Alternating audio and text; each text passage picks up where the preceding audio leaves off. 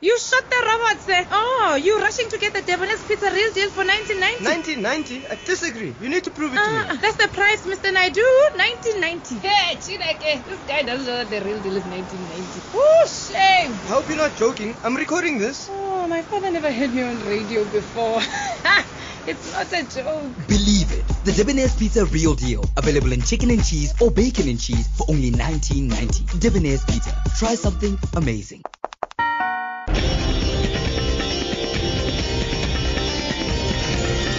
Lotus FM News with Tracy Valaydham. Good afternoon. Police now say the three men that were arrested near Daveyton, east of Johannesburg earlier today have been questioned and released. One of the men was believed to have been the ringleader in the incident in which community members necklaced and killed three teenagers who included twins earlier this week. The deceased were accused of belonging to a gang. Police have been monitoring the situation in the township since reports of gangsterism surfaced.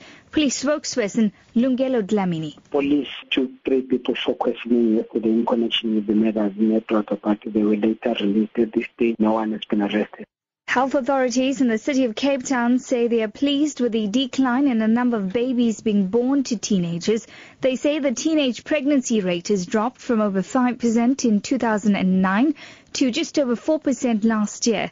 The decline has been attributed to the provision of educational material and contraceptive services to affected communities. Corbin August reports. The city of Cape Town says the decline is the result of successful partnerships between government and non-governmental organizations offering contraceptives and educational material. MACO member for health, Siabulela Mamkele, says it is also proof that young people are taking more responsibility for their sexual and reproductive health. The news comes as the city is preparing to celebrate World Contraception Day later this month. Government has expressed concern over some municipalities' neglect of infrastructure. Minister for Planning, Monitoring and Evaluation, Jeff Khadebe, says they are concerned that even when infrastructure is available, it is sometimes not operational. He has been speaking in Pretoria, where he released the 2014 Development Indicators Report. Illegal connections to the electricity grid are also a major concern. To prevent collapse of these services, maintenance and proper operations should be given top priority.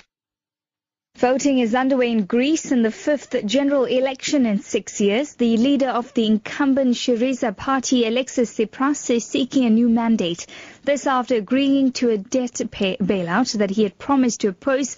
Polls indicate a strong challenge from the conservative New Democracy Party.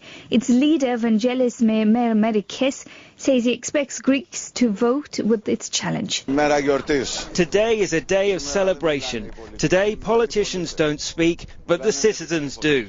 They're speaking with their vote. I believe they want to do away with greyness, falsehoods, misery and pretentiousness. With their vote, they want the truth to shine and bring in authentic people so we can have a better tomorrow for all Greeks. Your top story this afternoon. Police now say the three men that were arrested near Daveyton, east of Johannesburg earlier today have been questioned and released. For Lotus FM News, I'm Tracy Valaydham. I'll be back with more news details at 4.